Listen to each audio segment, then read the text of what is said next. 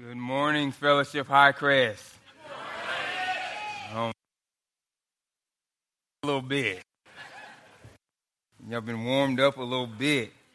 It's here on Resurrection Sunday. And, I'm visiting. I want to let you know today that I will you see page numbers on the screen, and those page numbers correlate to the blue Bibles that are in your seat. If you don't have a Bible that's yours, then please take that one as our gift to you. If you don't have one that's easy to read, then please take that one as our gift to you. If you know someone that doesn't have a Bible or doesn't have one that's easy to read, please take that one and give it to them as a gift from the both of us. Now, if a Spanish Bible would be easier for you to follow us in, we do have those available. Just raise your hand and our ushers will get you one of those if you need it. The Bible is made up of two parts, the Old Testament and the New Testament. The New Testament, which our focal passage for today comes from, starts off with 4 books known as the Gospels, and they simply chronicle the life of Jesus as he walks the earth. And the first 3 of those Gospels, those first 4 books, are called the Synoptic Gospels. And what they simply mean is they tell the same stories, but from different points of views. Like, I am a Rangers fan, and so last night, all the Astros fans watched the same game that I watched, but watched it from a losing point of view. All right? And then you get to the 5th book of the New Testament, which is Acts. And then you get to a bunch of books written by this guy named Paul, these letters. And that's where we find our focal text for this morning. And so I want to get right into it. Our focal passage comes from the book of Colossians.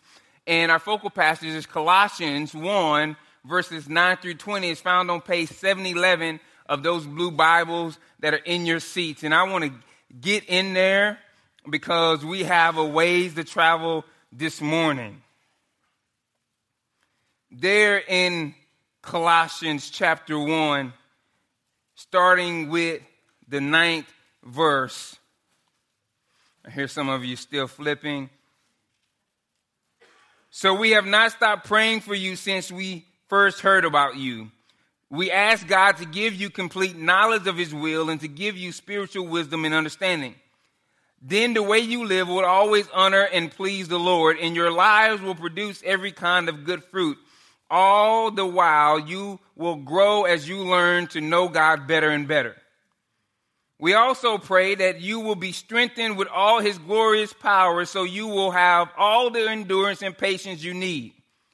May you be filled with joy, always thanking the Father. He has enabled you to share in the inheritance that belongs to his people who live in the light. For he has rescued us from the kingdom of darkness and transferred us into the kingdom of his dear Son, who purchased our freedom and forgave our sins. Christ is the visible image of the invisible God. He existed before anything was created and is supreme over all creation. For through him, God created everything in the heavenly realms and on earth. He made the things that we can see and things we can't see, such as thrones and kingdoms and rulers and authorities in the unseen world. Everything was created through him and for him. He existed before anything else and holds all creation together. Christ is also the head of the church, which is his body. He is the beginning, supreme over all who rise from the dead. For God in all his fullness was pleased to live in Christ, and through him God reconciled everything to himself. He made peace with everything in heaven and on earth by means of Christ's blood on the cross. This is God's word.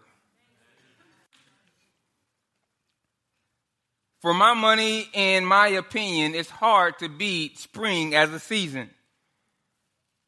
When I think of spring, I think of the world as it should be, with playoff basketball on TV. You have your own version of spring and I have mine. Kind of kidding, but also a world where we're free of injustice and exploitation and deceit or greed. A world cleared of pollution, viruses, and sickness and death.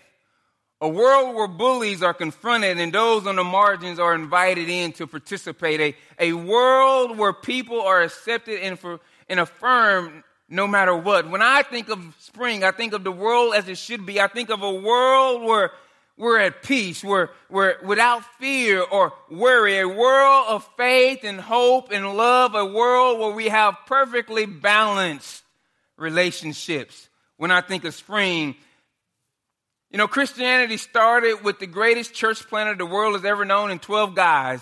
And today, over half the Christians who have ever lived are alive. That's progress. You can talk to someone on the side of the world and see their face just through a device that you carry in your pocket. That's progress. UT has been able to climb Everest because of medical advancements. That's progress. Some diseases that existed that once ravaged our world have been eradicated. That's progress. And with all the progress that we have made, we've seen mass incarceration at an all-time high. We have more slaves in the world than we've ever had. People are being exploited by pharmaceutical companies for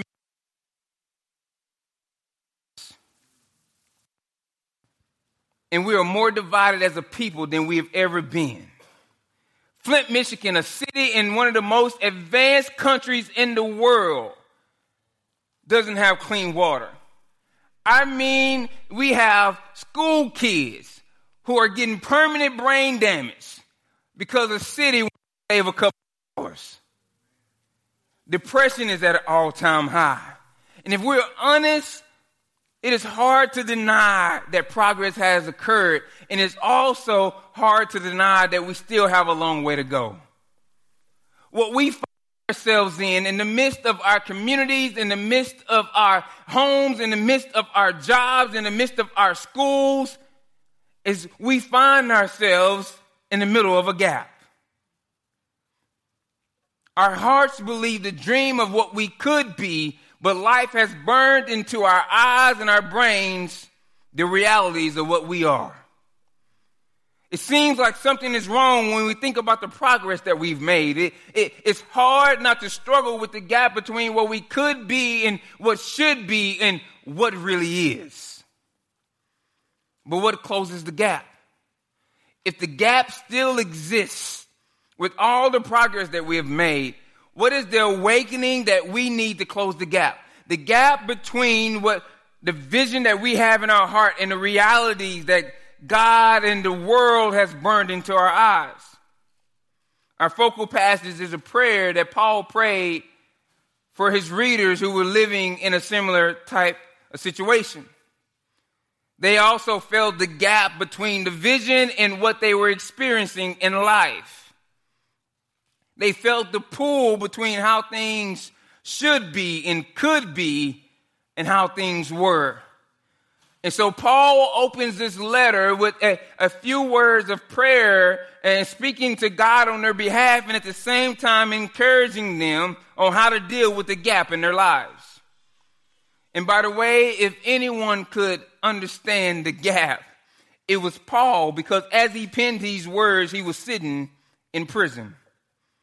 So for just a few moments this morning, I would like to spend a little time looking at Paul's words and encouraging all of us who are fighting the good fight. Early on in my marriage, my wife indicated that she was going to make a grocery store run. And while she was getting ready to go, I told her that we needed some mayo. Now, when my wife returned home, she had in her bag the cheapest mayo that she could find at the store. Now, after reevaluating my spousal choices, I was sad to inform her that only Hellmann's is mayonnaise. Everything else, no matter how hard they try to improve, would not be mayo. Now, There are some things that when we go shopping, we buy the store brand or the generic brand, or we go with the cheapest thing that we can find. But when it comes to sandwiches and mayo, only Hellman's is mayo. Everything else is a condiment out there in the street.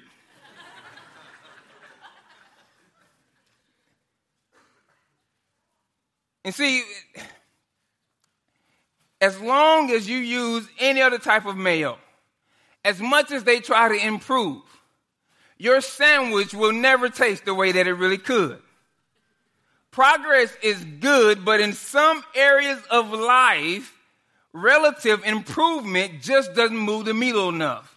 We need transformation. We need something new. So early on in my marriage, I was able to share some sandwich and condiment wisdom with my wife.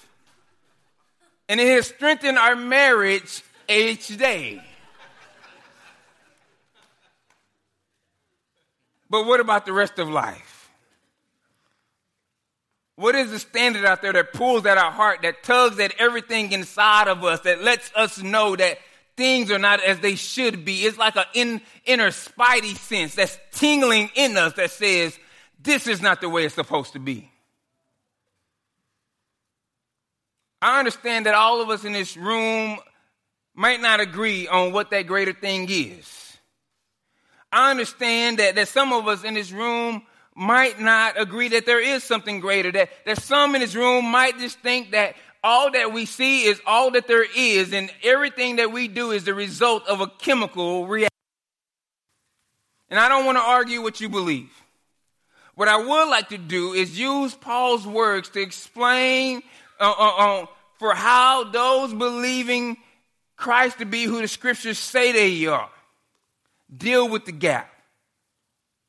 And how those who follow Christ use those words to follow him. So in verses 15 through 20 of our focal passage, Paul explains and he lays out these three big concepts about who Christ is that helps us deal with the gaps that we experience in life. And here's what they are. The first one is Christ is the visible image of the invisible God. Now in Genesis 1:27, it says that man was made in the image. It was in the likeness, in the image of God. But in our focal passage, it says that Christ is the image of God. The words used here are used and chosen to convey that in him, the being and nature of God have been perfectly displayed. That in him, the invisible has become visible. And so we don't always do the right thing. Even those of us who are trying to follow Christ, who are trying to do the right thing, that are trying to live the right life, if we're honest with one another, we don't always do the right thing. We don't always respond in the right way. We don't always show the right amount of patience. We don't always say the right thing. We don't always tell the whole truth. And that causes a gap. We try to trace our lives after Christ, and even in the most careful of efforts, there's still a gap that exists. Both Christians and non-Christians contribute to that gap in our world. It seems like every time I go to the store, there's a sticker on some product saying that it's improved, that it's better than what it used to be. Paul was saying it like this. He's saying that Kraft and Dukes and all the other condiment companies out there may be improving and may be better than they were, but they'll never be Hellman's until they become something new. The gap that we feel can't be progressed out of. It's going to take an awakening to something new. Then in that section, Paul goes on and he says that Christ is the originator, the agent, and the goal of creation. In verses 15 through 16, he's saying that Christ is the builder and architect of all of creation. Everything flowed from him. What is he saying? And why is this of any kind of significance? Well, one of the reasons was all the other Eastern religions around at that time, the ones that were practiced around them, said that God was in nature, that God was kind of in the spirit of the world, that God was kind of in everything and flowing through everything. But here, Paul was making a case of how Christ is different from all the other gods that they may have heard of or saw served around him. He said that everything proceeded from Christ rather than God coming from everything else. Why does this matter? See, if the God of the Bible is the same as all the other gods, then our only means of seeing change in our world are the same things that everyone else uses. And if the only tools at our disposal are progress, and progress isn't working, then that means all hope is lost. But then Paul goes further. There's this little phrase at the end of verse 16. If you're looking in your scriptures, at the end of verse 16, there's this little phrase where Paul says that everything was created through him. Now, let me break down why this is important. Christians and non-Christians alike all sense that while things are progressing in the world, that they're not as they should be, that they could be better. The thing is, if the scriptures are true, if what we feel and experience is true, and that is that human progress is not closing the gap on human brokenness, then if progress won't work, then the only thing that will bring about change is whole-scale transformation. And if what Paul wrote at the end of verse 16 is true, what that means is that newness only comes through Christ, and everything outside of Christ is just progress. But here's the deal. See, I've tried the other improved condiments. I went back to them a time or two, and I had a coupon, and I went in and I bought one of those other jars of mayo, and it still just didn't make my sandwich taste right. I've tried all the self-help books, and I'm still anxious. I've tried to make myself more loving and forgiving and peaceful and kind, and it's just not working. I don't need more progress. I need something new. And that something new can only come through Jesus Christ, because he is the vehicle through which creation arrives. Then Paul makes this other big claim. He says that Christ is the sustainer of creation. Paul says that Christ holds all things together in verse 17. Now, that phrase, hold it together, it was not a phrase that Christ followers normally used, but it was a phrase that was well known in the time and in the period of that time. And it was used by the Stoics, these people that didn't follow Christ. And what it meant was to keep a stiff upper lip. Now, some of y'all got friends that cry a lot.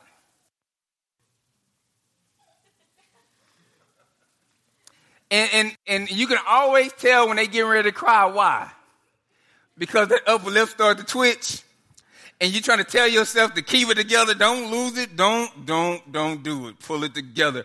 And what they were saying is, it was saying that you got to keep it together. It meant to hold it together. It meant to have a stiff upper lip.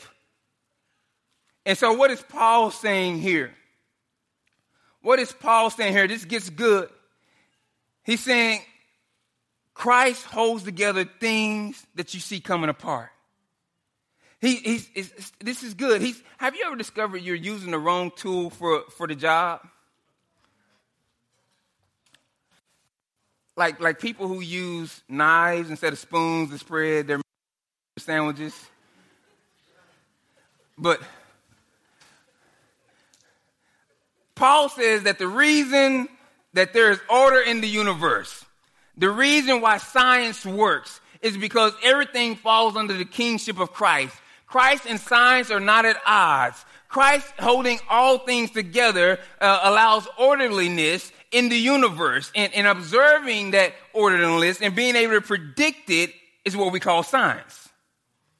The universe has order because of him, because it's under his lordship, because he's before all things and holds all things together, because he's the King of kings and the Lord of lords. So as you look at your life, does your life have order, or is it in chaos? Is it falling apart? Paul says this. He says, to the degree that you place your life under the lordship of Christ, to that degree your life will be held together. And to the degree that you place your life under your own lordship, under your own mastery, under the way that you reject his lordship, to that degree, your life will be falling apart. Now, I know this sounds hard. I know you're saying that one of my best friends is dying of cancer. I've just lost my job, and I know that you can't get pregnant, and I know that your foster kid is acting up, and I know that you can't finalize your adoption, and I know that it seems like your life may be falling apart, but that's the wrong tool for the job. See, because here is what makes your life fall apart. It's not what happens to you, it's how you react to it. Cancer has come into your life. You've lost your job. You can't get pregnant. Will you fall apart or will you hold together? What will you do? Paul says it's completely dependent on how much you're under the lordship of Christ. How are you going to react? Are you going to fall apart when that thing happens? In him, all things hold together. In him, he holds you together. In him, we find what we need. If you're not holding together, then you need to get in him. Paul says that this same Jesus that holds the universe together will hold your life together even while living in a world full of gaps. The same thing that causes us to equate bad things happening in our lives with our life falling apart is the same thing that disables us from seeing how to enter into the kingship of Christ.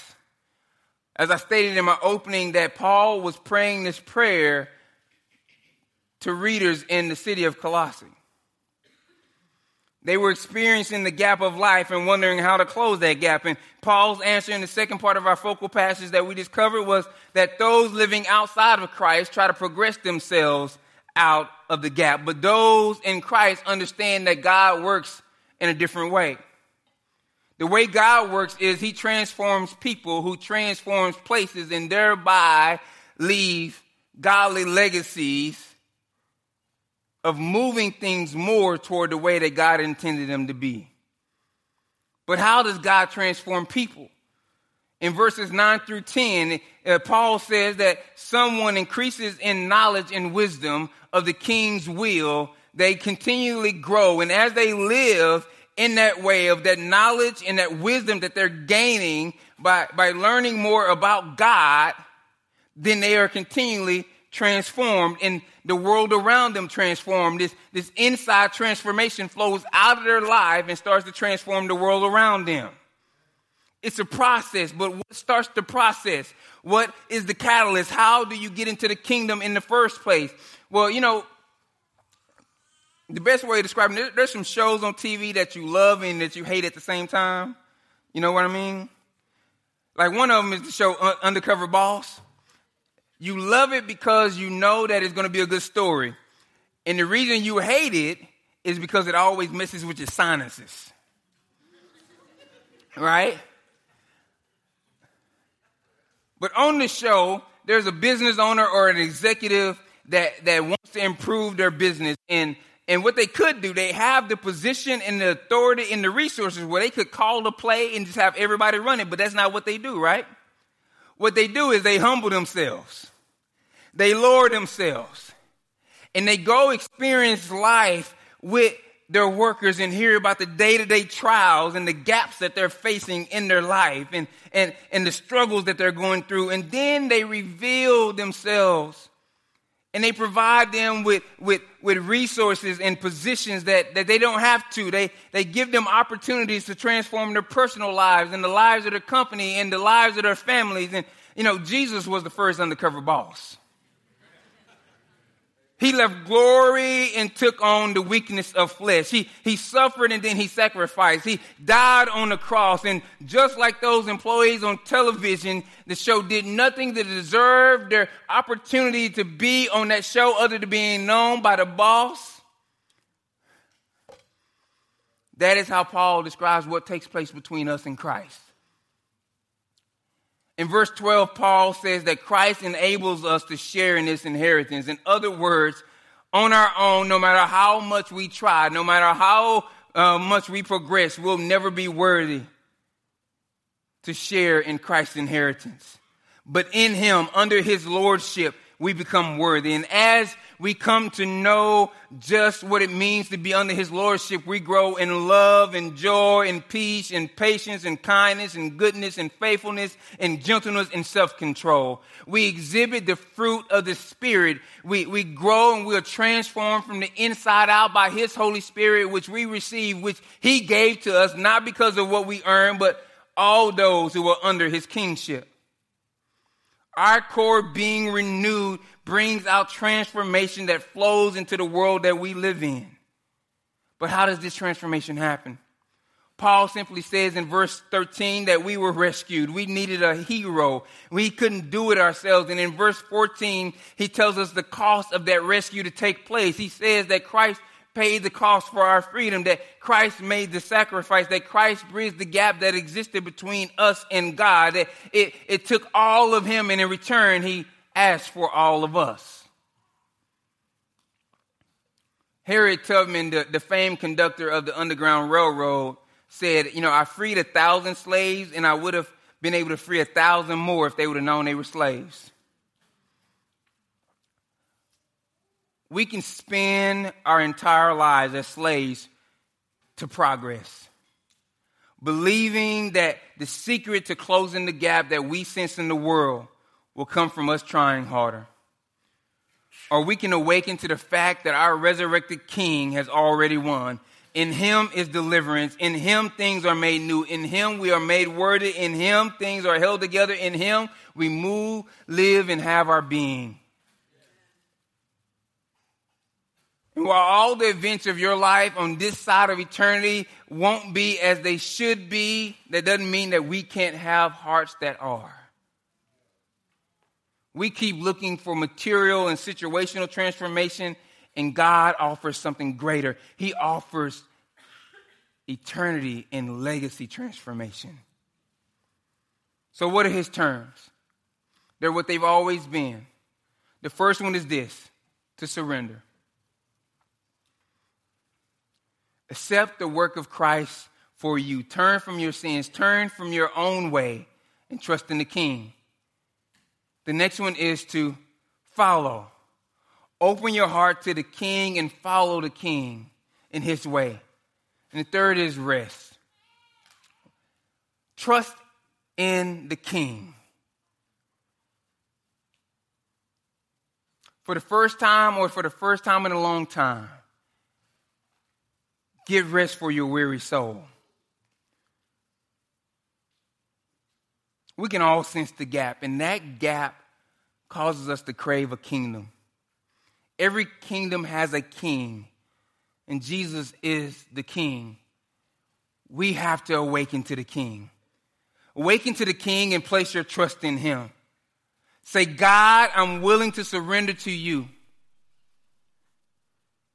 I'm willing to allow Jesus to deliver me out of the kingdom of the world, the kingdom of progress, and into the kingdom of light, the kingdom of transformation. Say, God, I will follow you. Even though I don't know exactly what that means for tomorrow, today I will follow the King with my heart and allow him to build his kingdom in me. Say, I will rest in you. I will stop trying and start trusting. I will step away from doing and trust in what has already been done for me. Romans 10, 9 through 10 says, if you openly declare that Jesus is Lord and believe in your heart that God raised him from the dead, that you will be saved. For it is by believing in your heart that you are made right with God, and it is by openly declaring your faith that you are saved. I want to be clear this morning. It doesn't say that if you have gone to church, that if you're a part of a small group, that if you serve on a ministry team, that if you know some scriptures, or even if you've given some money, it says if you believe and openly declare. If you have not done that, then let today be your day. Don't put it off. I want to be real with you. I know that some of you stepped into this room saying, man, I didn't believe all the stuff that you said today. I didn't come in here believing all the things that you were saying today. And you might have said some things that gave me some things to think about. And so I'll go home and think about them and get back with you one day. you about this. I want to be real with you about the fact that I want to be sensitive to the fact that we don't want you to make a decision that you're not ready to make. But I also want to express the urgency that exists. Because all the data shows that if you put this one day, the likelihood of one day coming diminishes over time. The longer you resist surrendering to Christ, the longer you resist surrendering to the King, the longer you resist following the King, the longer you resist resting in the King, the chances of you doing it goes down. I want to be sensitive to where you're at and where you may be struggling, but I also want to express there is urgency in this decision that you don't have forever for this decision. Confess it right now. Jesus, I surrender to you. You lived, died, and rose for me. Jesus, I turn from my sins and trust in following you. Thank you for loving me, for saving me, for forgiving me. And please help me to find rest in you and live for your kingdom. If today is your first day making that decision, then what should you do? What are your next steps? Tell someone. Tell someone that you came with. Tell someone who's a believer. Tell us by marking on a card or finding someone with the purple lanyard on after service and tell them. Let our prayer partners pray with you and connect you with some life-giving resources that'll help you follow the King. Tell the world. The first followers of Jesus didn't just tell each other, they told the world, and we do that through baptism. Baptism is how we go public with our relationship with Christ. We like to say it's like going Facebook official in our relationship with Jesus.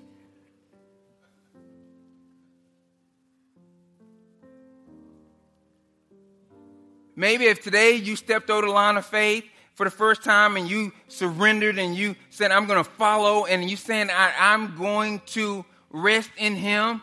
If today is your first day doing that, then let your next step be your first step of obedience and the easiest step of obedience, which is baptism. We have clothes, we have towels. We can make that happen. Or maybe you stepped over the line of faith some time ago and you just have never took this step of obedience. Let today be the day. Let today be the day that you surrender, the day that you follow, and the day that you rest. And then there's some of us here that maybe we've stepped across the line of faith and we have gone public with our faith. And we just need to reconnect with the kingdom. We've all wandered from the King at times in our lives. Reconnect with the King. Allow his kingdom to come into your life and renew your heart.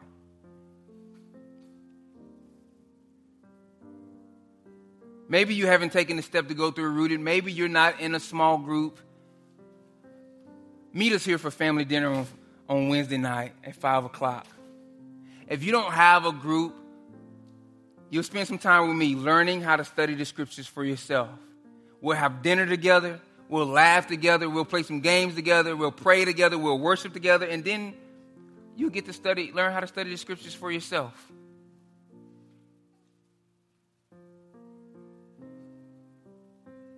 Tell someone, go public, reconnect. Let's pray.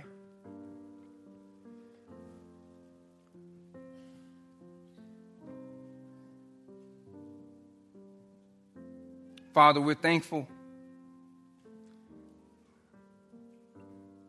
We're thankful that you didn't allow the gap to continue. That you sent your son to live the life we couldn't live and die the death that we couldn't die in order to pay the cost that we couldn't pay. And Father, while we're still learning each and every day what it means to truly place our lives under your kingship, we're thankful. We ask if there's anyone here this morning, Father, that they're still trying to figure it out on their own, they're still trying to evaluate on their own, that they would truly find rest. They would truly surrender. They would say, today's the day I begin to follow. They will realize that they can't get worthy enough on their own, that they can't qualify themselves, that they've been qualified by the blood of Jesus Christ.